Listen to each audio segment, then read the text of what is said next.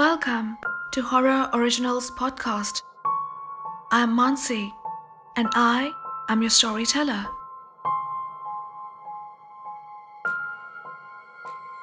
You are listening to Season 1, Behind the Wheel.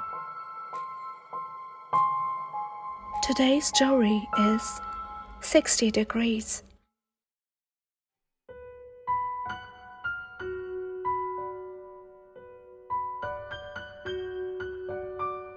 She woke up and got ready at 7 in the morning, preparing herself for another hard day at work.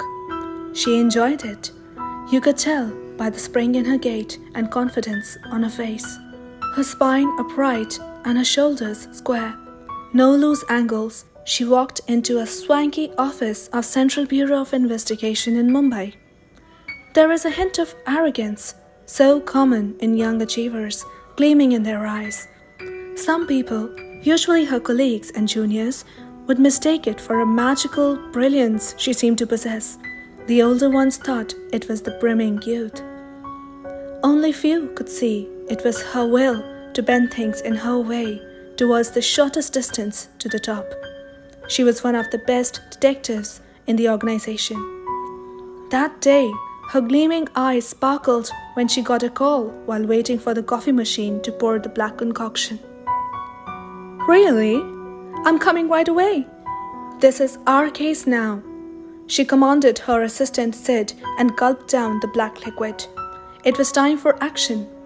She went out as quickly as she had come in, driving as fast as she could towards the secluded area beyond Goregaon in Mumbai suburbs.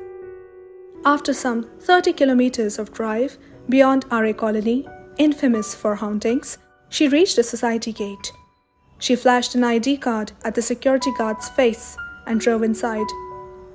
"Jas, the police cannot make heads or tails of this case," told Sid, her assistant, who had planted himself on the 5th floor of the building since he got the call about a weird murder. "The man and his wife, Jesus, you need to see it to believe it," he said, rubbing his arms. "What the fuck?" Detective Jasmine Bice, called Jas by the whole department, grunted. She scoffed on such expressions of weakness. A murder was a murder, an act of uncontrollable violence. There was nothing weird about it, only wrong. She slipped her hands into white latex gloves and went inside the house. Her senses sharp and her mind absorbing it all, she took in the scene into her photographic memory. Everything she saw, smelled, heard, touched, every bit of the visible surfaces was registered vividly in her mind. The photographs on the wall of the drawing room were knocked crooked. Wooden surfaces toppled in an angle with the floor. TV, fridge, microwave, and kitchen appliances were all as if blown by a strong wind against the walls. Even the AC frames in the house were crooked at an angle, as if someone had knowingly made holes in wooden planks that held them upright. "What the?" she couldn't help but exclaim. Her brows that were creased after looking at the bent and broken things in the house rose up in shock and puzzle when she saw the two dead bodies of the husband and the wife. They were stiff like wood on their knees, on the carpeted floor of their bedroom, and they were both bent sideways to their left. Blood trickled down their mouths, gapping at something or probably screaming in pain. Their eyes were open and wide in shock. She could concur with her experience, and they were clouded by now. The streaks of tears on their cheeks made the skin of her back creep. It was torture they had witnessed before they died. "See what I mean?" asked Sid in a shaky voice. "How the fuck did they die? Was it extreme yoga of sorts, some kind of a challenge or a game?" She moved closer and examined the bodies.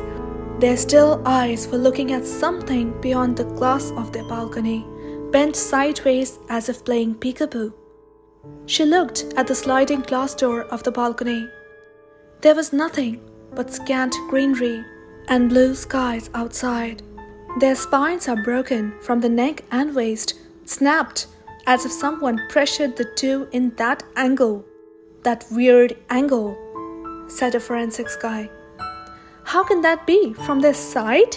Won't they crumble and fall, struggle or fight back with their backs against the floor? As in, if this is where they were attacked, I mean, how can they possibly be in this situation or in this position at all? Another strange thing is that both of them died in the exact same way. The forensics guy rubbed his chin, ignoring the question that drew him crazy as well. Both the spines are snapped at the same points. They died at the same time as well. It doesn't look like they were moved or positioned as they are. Not a fingerprint or a cell of evidence anywhere. CCTV shows no one going in or out. A scientifically impossible phenomena is what it is, Sid concluded. Unless we find a logical explanation. Get on it, boys. I want every detail, however small and inconsequential it looks to you. Report to me. The men nodded. The days that followed were rainy, muddy, and sticky in all ways possible. It was the weather of the coastal city as well as the scene at CBI.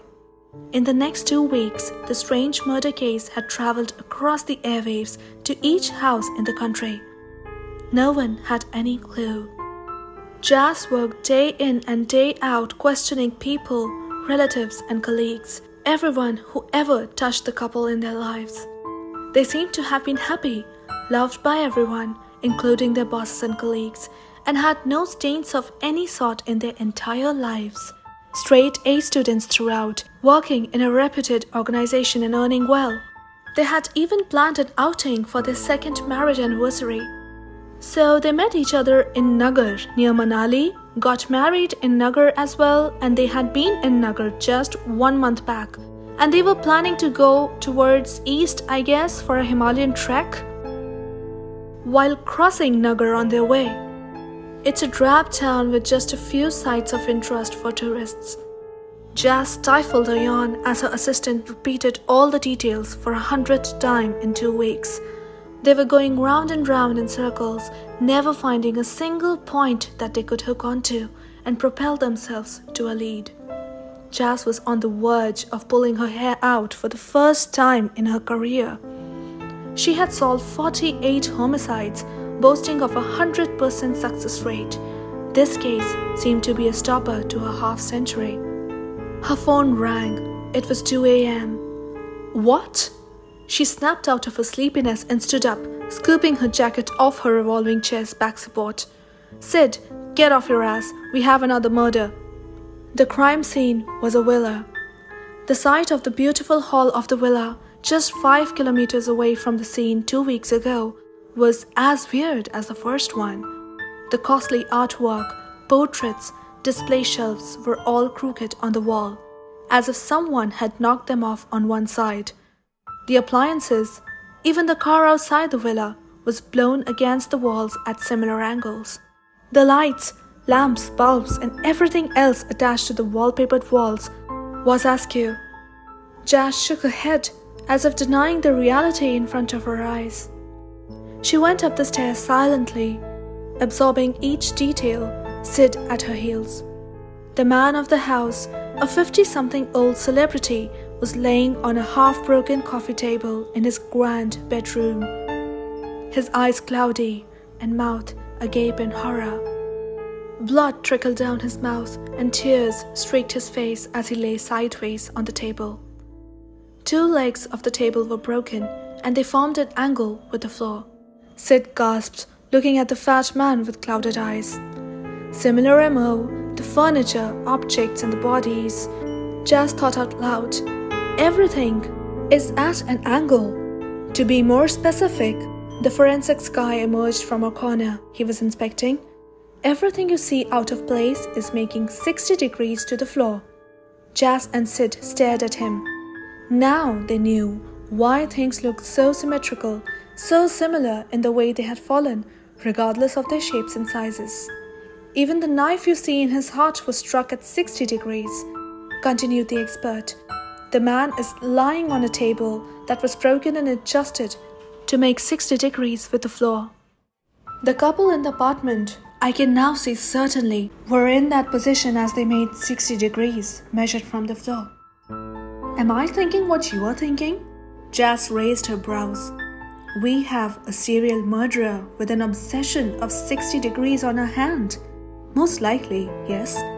Silence fell in the room. It was as strange in the words as it was in appearance.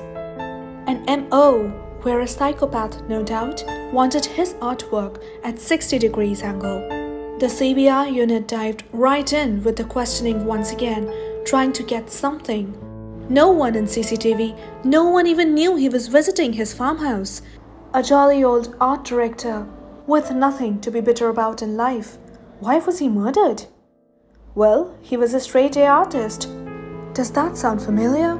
Jazz paced in her office, hands clasping her waist as she thought, and looked at Sid. So he has a type. Successful people who have never really failed at anything, accomplished and loved by all. How sick. Sid noted the point down under the victim-type column on a whiteboard and looked at her. Her phone rang and she spoke for about 2 minutes. Her face was lit up and her eyes were sparkly by the end of the call. Sid, another point has come up. They checked his Facebook page and found out that he was in Nagar last month. His check-in places him in the exact same tourist spot as the couple. Are we going to check it out then? Sid's heart shot up in excitement. It was a lead. Most certainly we are.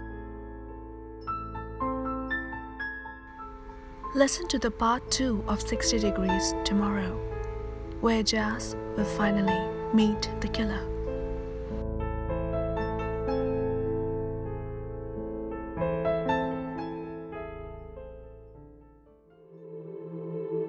Thanks for listening to my story all the way. If you want to hear more spine-chilling stories, follow Horror Originals. Do share and leave your thoughts in the comments. A small note on the copyright or the background music used.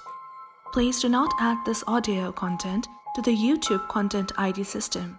I have used background music owned by Fasilian Studios. Tune back in next week. I'll see you then.